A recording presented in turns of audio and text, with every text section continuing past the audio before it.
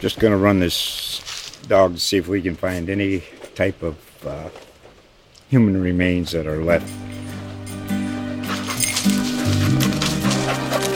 Listen to Where Secrets Go to Die, The Disappearance of Derek Hennigan. From the Detroit Free Press, a new podcast set in the woods of Michigan's Upper Peninsula. Available on Apple, Spotify, Freep.com, or wherever you get your podcasts. 5, 4, 3, 2, 1.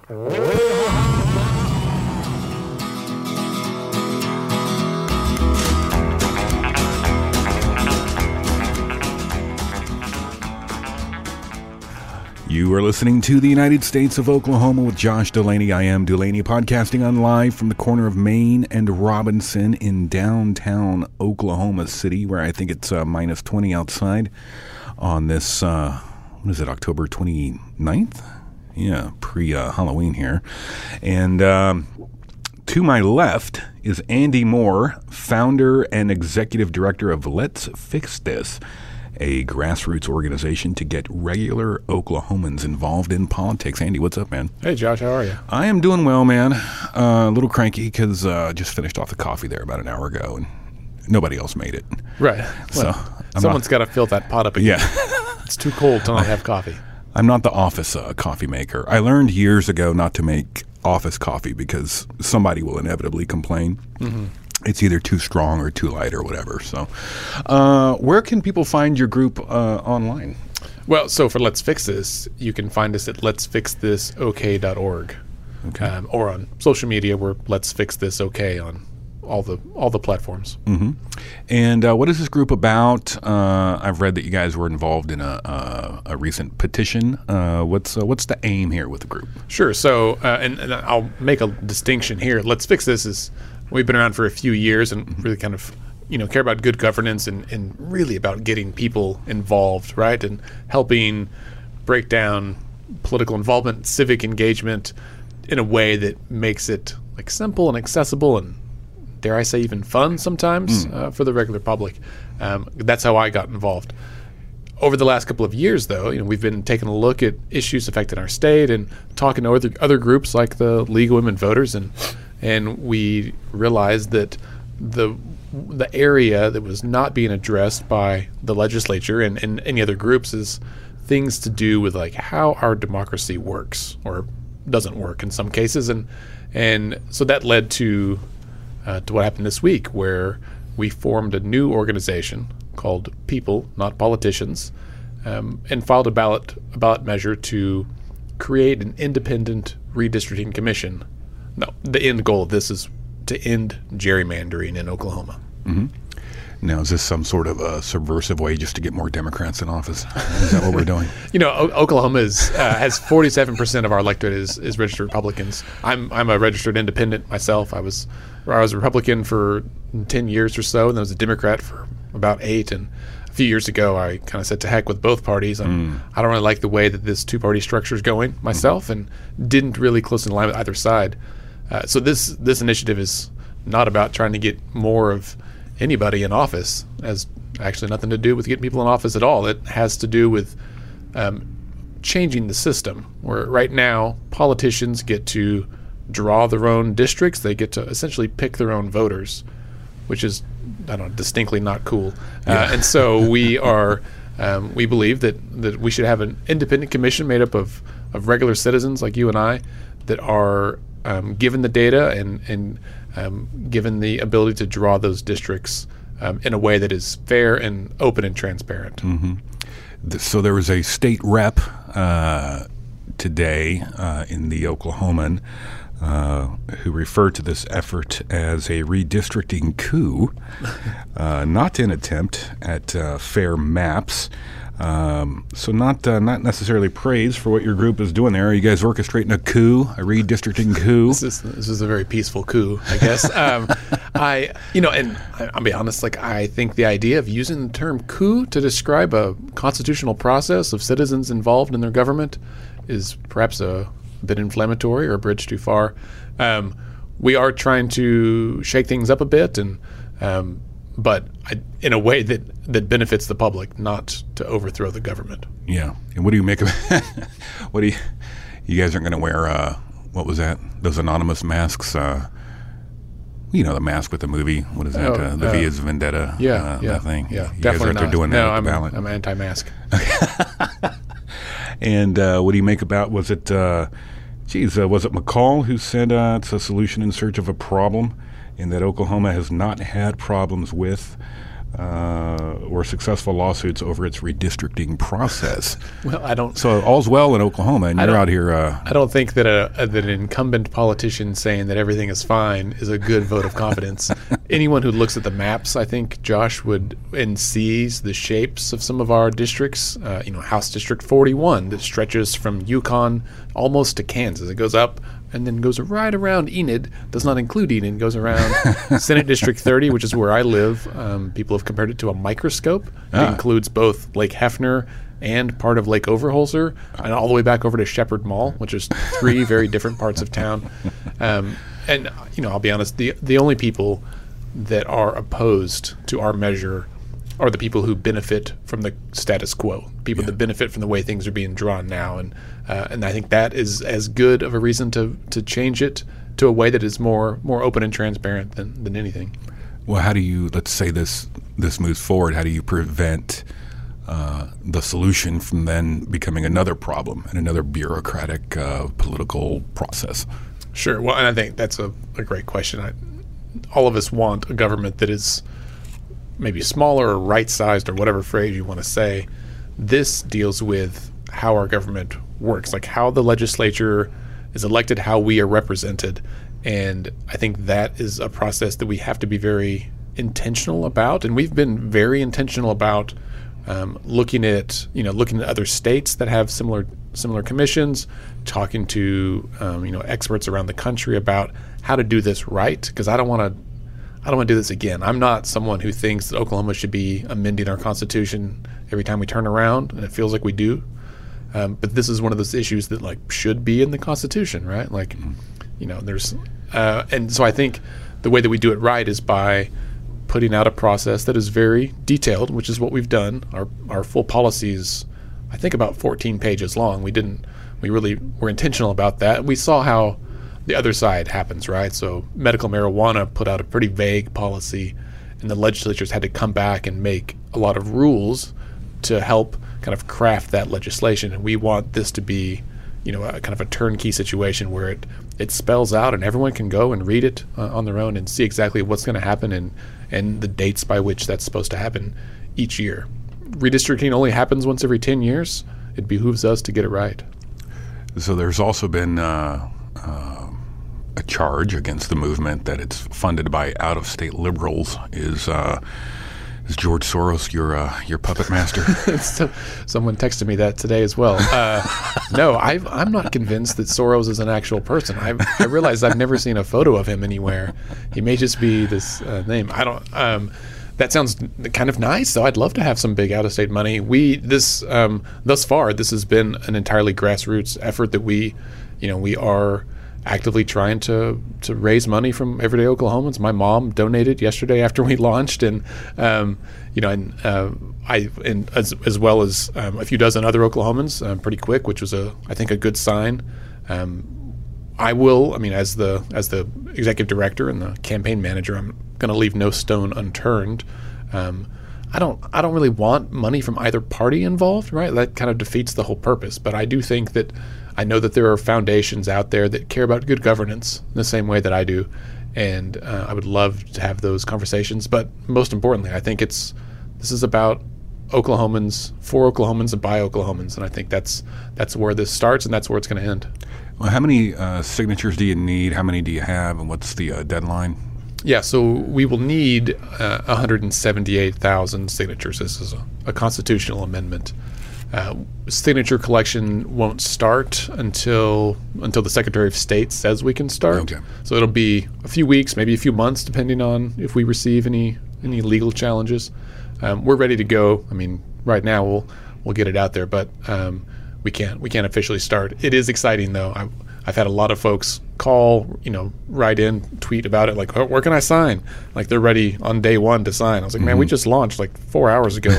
Hang on, we gotta go through some hoops first. Yeah. Does that mean you guys are going to be standing outside of like Walmart and Raising Cane's, badgering us with those clipboards? Fried chicken restaurants in particular, I think, are a good place to start. One of the few perks of journalism is I can just tell people, I can't sign it. I've got to be an objective reporter. I can't put my name on that. That's I appreciate that perspective, and I think Ben Felder, who's one of your colleagues here, and Trace Savage from NonDoc they did a podcast about this themselves, of whether or not journalists should vote or sign petitions and that kind of thing. And I think there's a lot of different perspectives. Yeah. I always like to make the signature collectors really explain it to me, even if I know what it's about. I mean, I was approached by folks at Medicaid expansion a number of times, and I let each of them do it, because if you're volunteering for a campaign and you are out there in the heat or the cold with the clipboard, you care, and I want them to know that someone cares enough to listen to them. Yeah. Well, what got you into politics? You're just an old Crossfire fan, nerd growing up. What the hell? Is that the one where the guy wears the bow tie? That was Tucker Carlson back in the day. Oh, okay. With the bow tie. Right. That's how long I've been watching political debates. And the McLaughlin Group was a great one. They used to, was that on PBS or something like that? Well, it's typical shows, where people yell at each other for a little bit. Sure. I only know Tucker Carlson, the bow tie, from a Jon Stewart interview that I saw. No, I was not ever really political at all. My background's in mental health. I'm a licensed professional counselor, and I did individual and family therapy for a long time, and then more recently worked in healthcare and tried to. I ran a program that provides services to people with HIV here in Oklahoma, the largest program in the state, and it was, super rewarding work. And about 3 years ago, we had a $1.3 billion budget shortfall at the state, with a couple of revenue failures, and I didn't know what a revenue failure meant, but I knew a state shouldn't have one, much less two. Yeah. And so started paying attention then, and realized that almost very few Oklahomans are really involved, and that leaves a big vacuum of information, right? That means that our state legislators are operating with the only stuff they read on the internet or what lobbyists tell them. I was like, oh, well, shoot, we should definitely go up there and fill that void and help them, remind them that there's 4 million Oklahomans out here who care, who need roads and bridges and healthcare and schools, and we need things to work, and we desperately want our state to be really great. It's going to take us to stand up, so that's how I got involved. What makes Oklahoma unique, or what marks it as a state politically? We've got a bit of an odd history. A lot of folks will say that we were started by socialists. I have not gone back to read those stories yet, but I do know that Oklahoma has a bit of a populist streak, where Oklahomans tend to be somewhat skeptical of government, and with good reason, right? It has not always been in our favor, particularly for our brothers and sisters that have a background that are Native communities. They've definitely not been treated great by government historically, and so I think it makes a lot of sense that we want to trust and verify what's going to happen, and I think we see that play out where we have the ability as citizens to petition the government to put an issue on the ballot because we see it fit. And I think over the last few years we've seen this where the people have wanted laws passed, and they've approached the legislature. The process has gone through, and the legislature has said no, and the people went back to the ballot and got it done. So we saw it with criminal justice reform. We saw it with medical marijuana. Medicaid expansion. We haven't voted yet, but they just turned in 313,000 some odd signatures, and that seems like a pretty positive sign for them. And I think it'll be the same thing with us, that this is something that we know the legislature isn't going to do, and so we the people realize that we have a role in this process as well, and we need to step up and use it. Is there really a urban rural divide in the politics?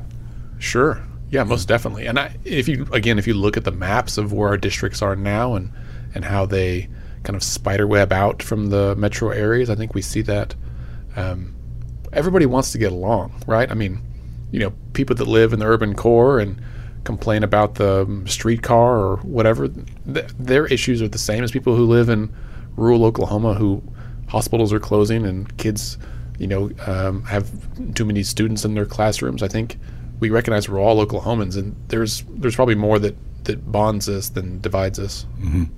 Yeah, I hear when I'm out and about, which is code for being at a bar. It's some fascinating conversations.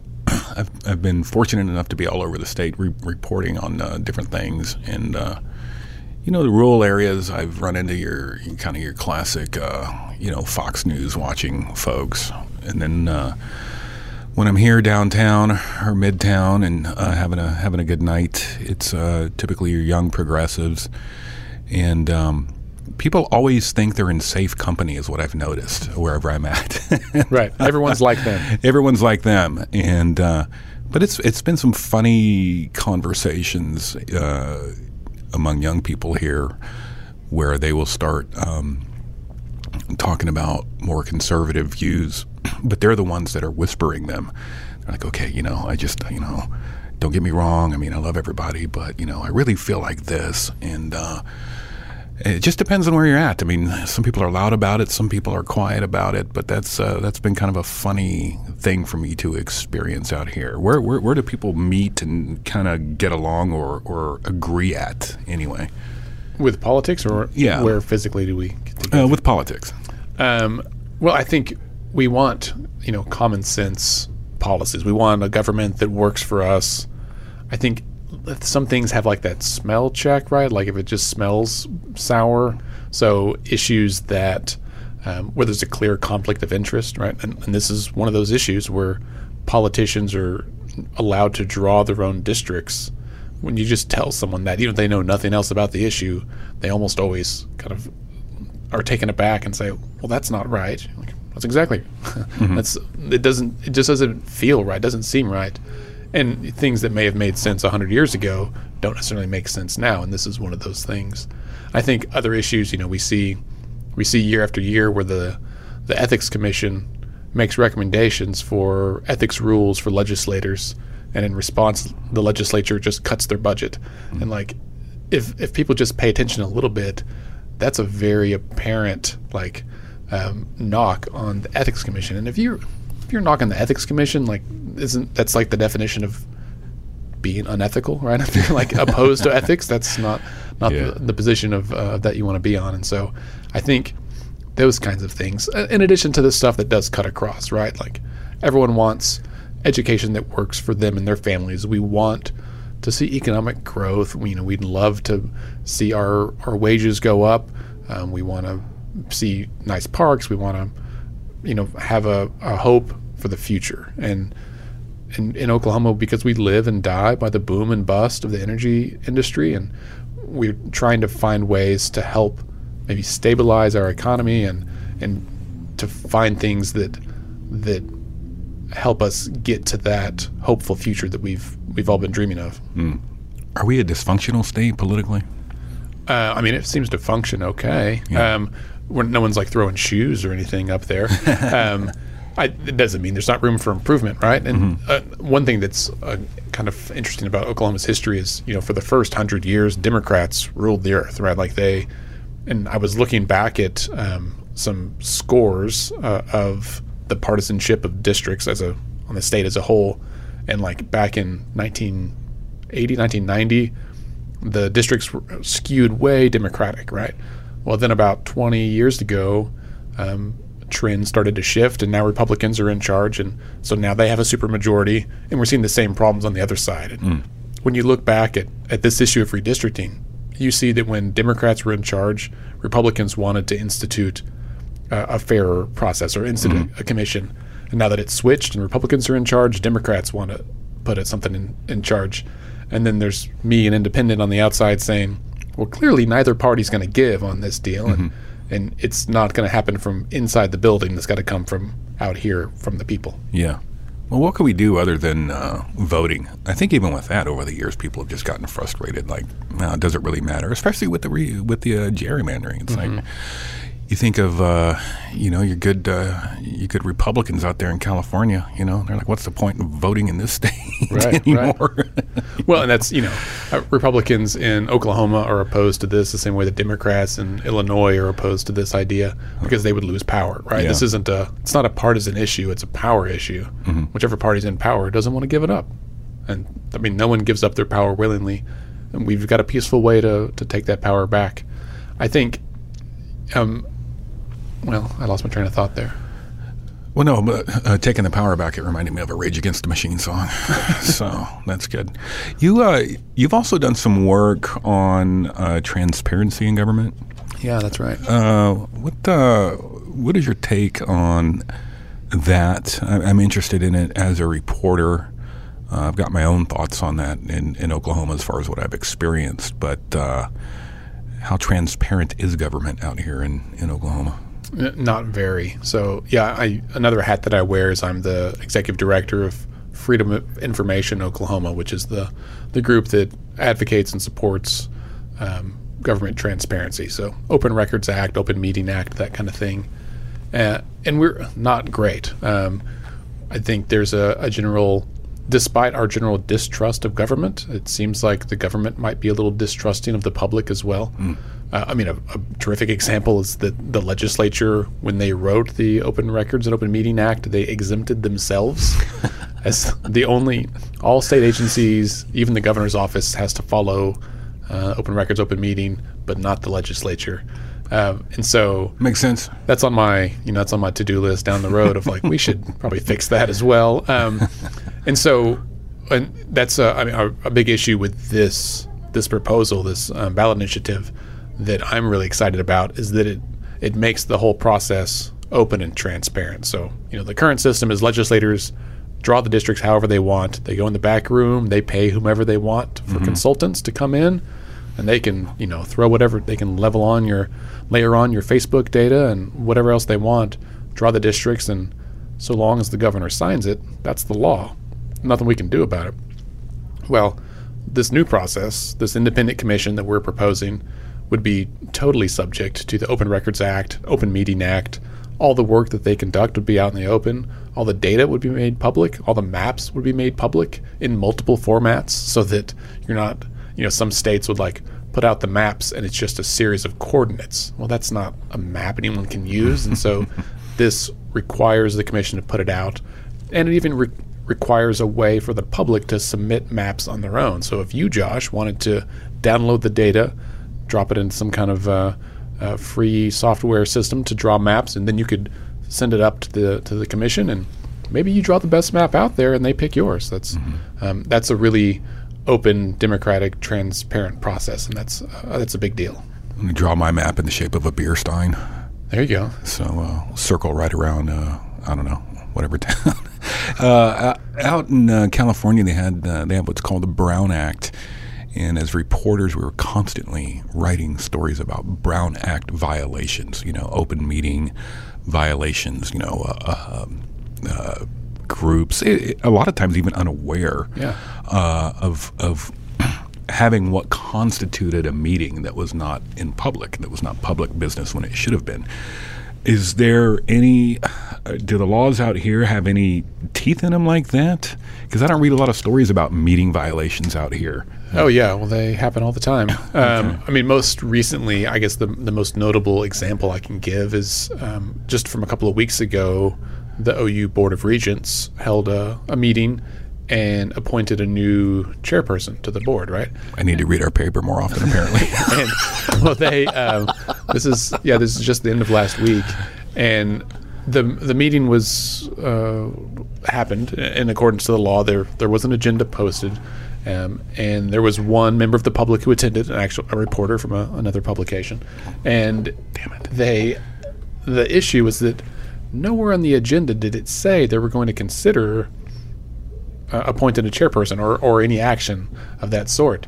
And so because this person happened to be there and he happened to be a reporter, he saw it all kind of unfold and said this is a very awkward meeting, and it's his reporting, he kind of says like it was a pretty halting discussion. It was clear that maybe the regents were stumbling along, and it's not the first time the regents have stumbled. Their whole process of hiring presidents for OU last year has been a bit of a stumble, and I think what you said is correct. It often these public entities, these boards and commissions and even state agencies get into trouble because they haven't taken time to fully understand the law or ask someone who does.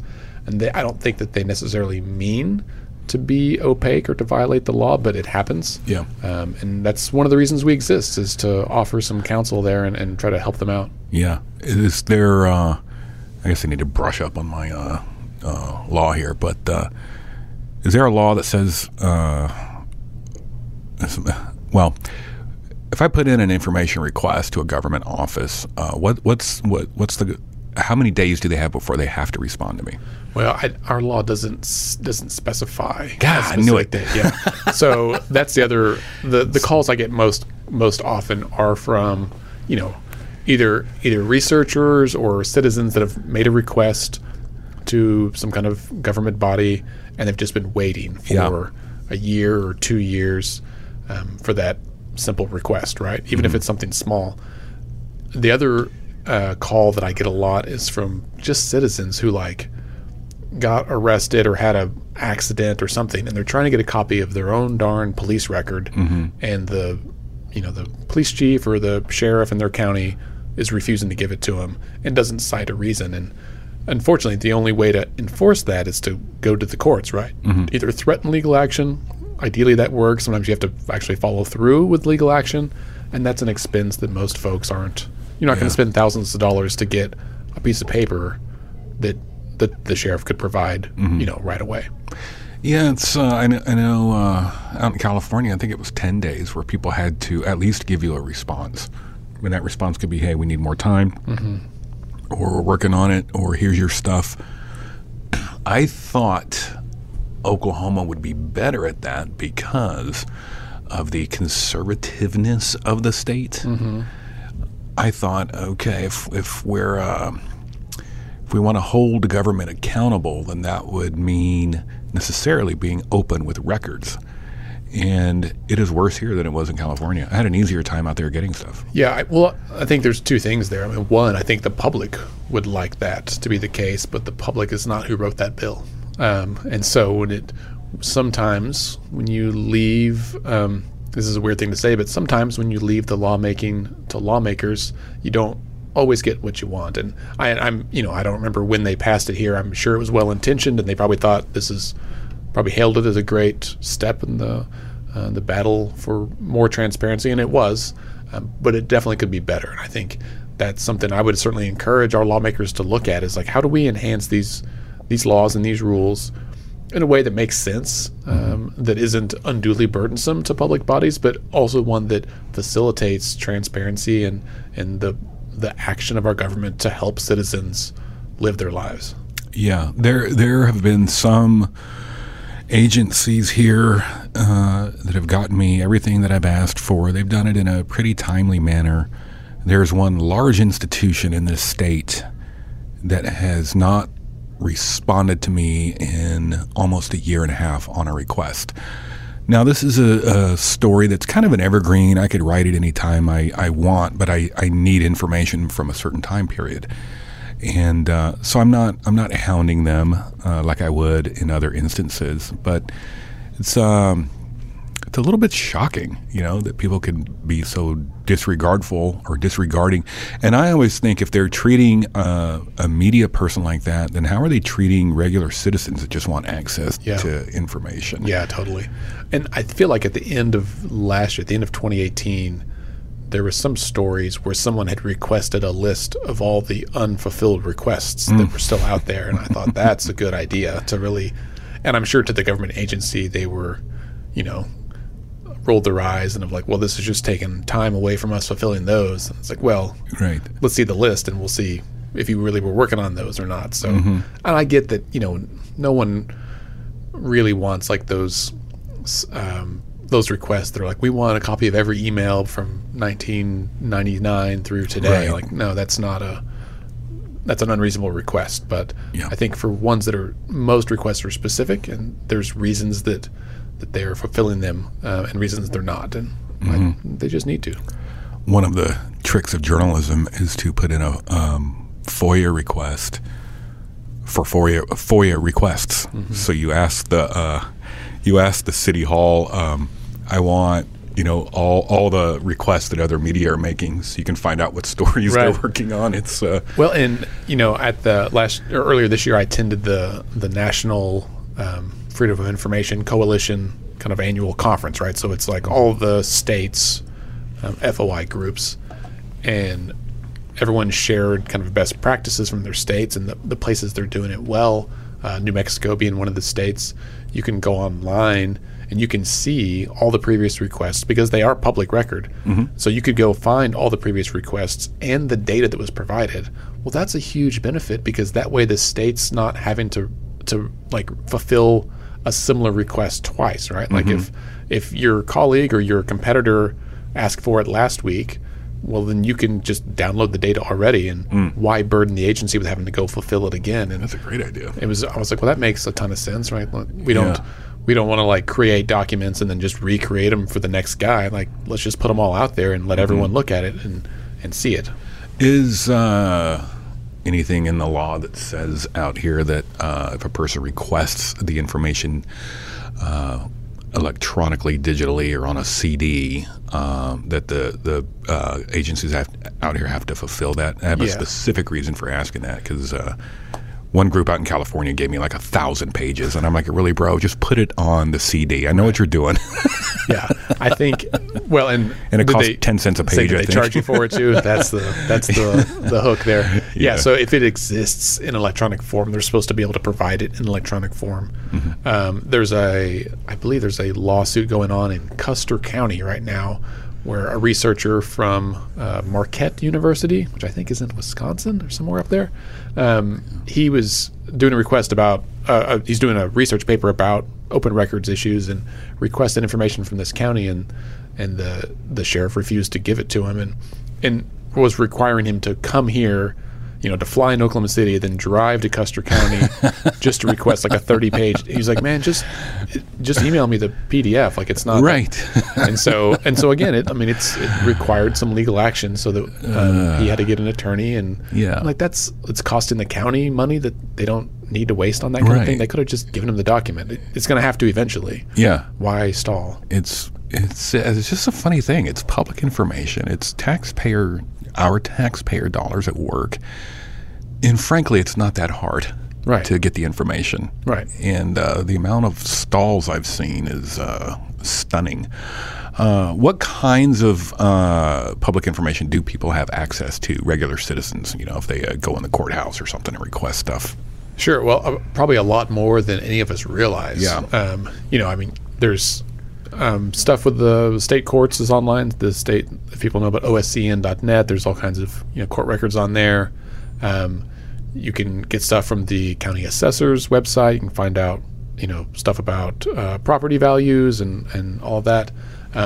There's really anything that has to do with public dollars is generally available, right? It's all if it's paid for with taxpayer dollars in full or in part, it's some aspect of that is generally available. Things that aren't available, of course, is private individuals' medical records, personnel files, stuff like that would be considered private information. But there's a lot out there. Again, if you make a request, you need to have a very kind of specific request. And we're actually just about to update our website with kind of the forms and the best practices for how to submit a FOIA request. Okay, great.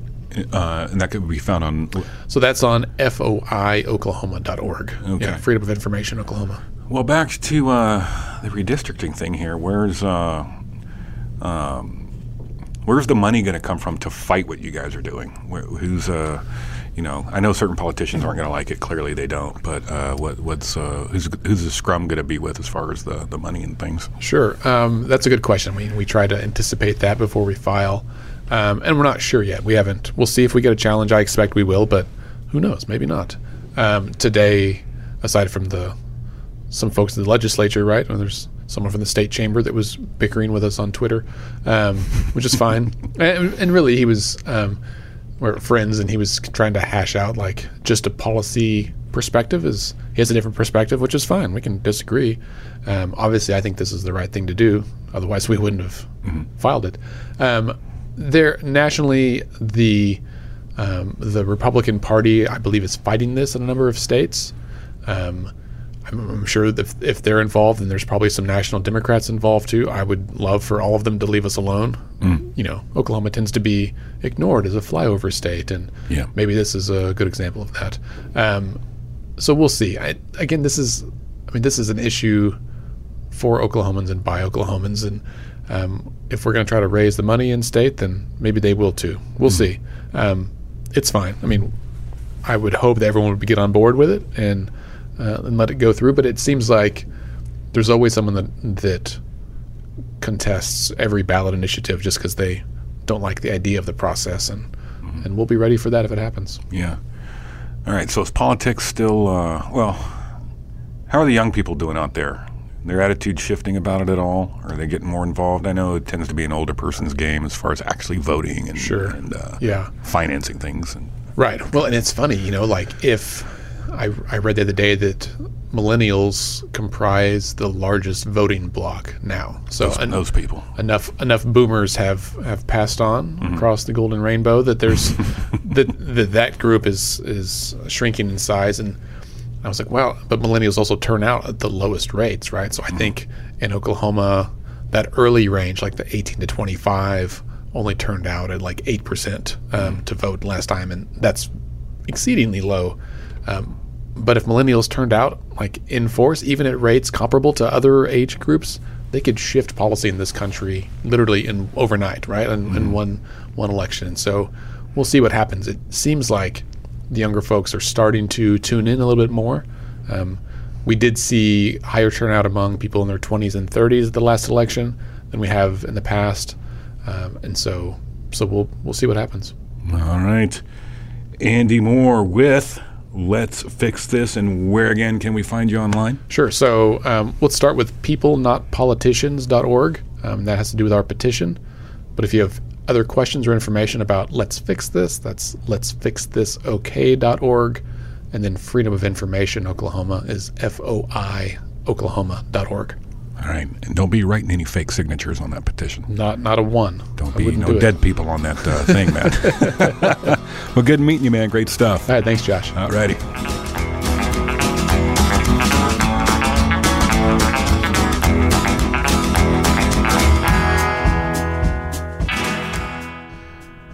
Hey, if you enjoyed this episode of the United States of Oklahoma, please subscribe on your favorite podcast publishing platform.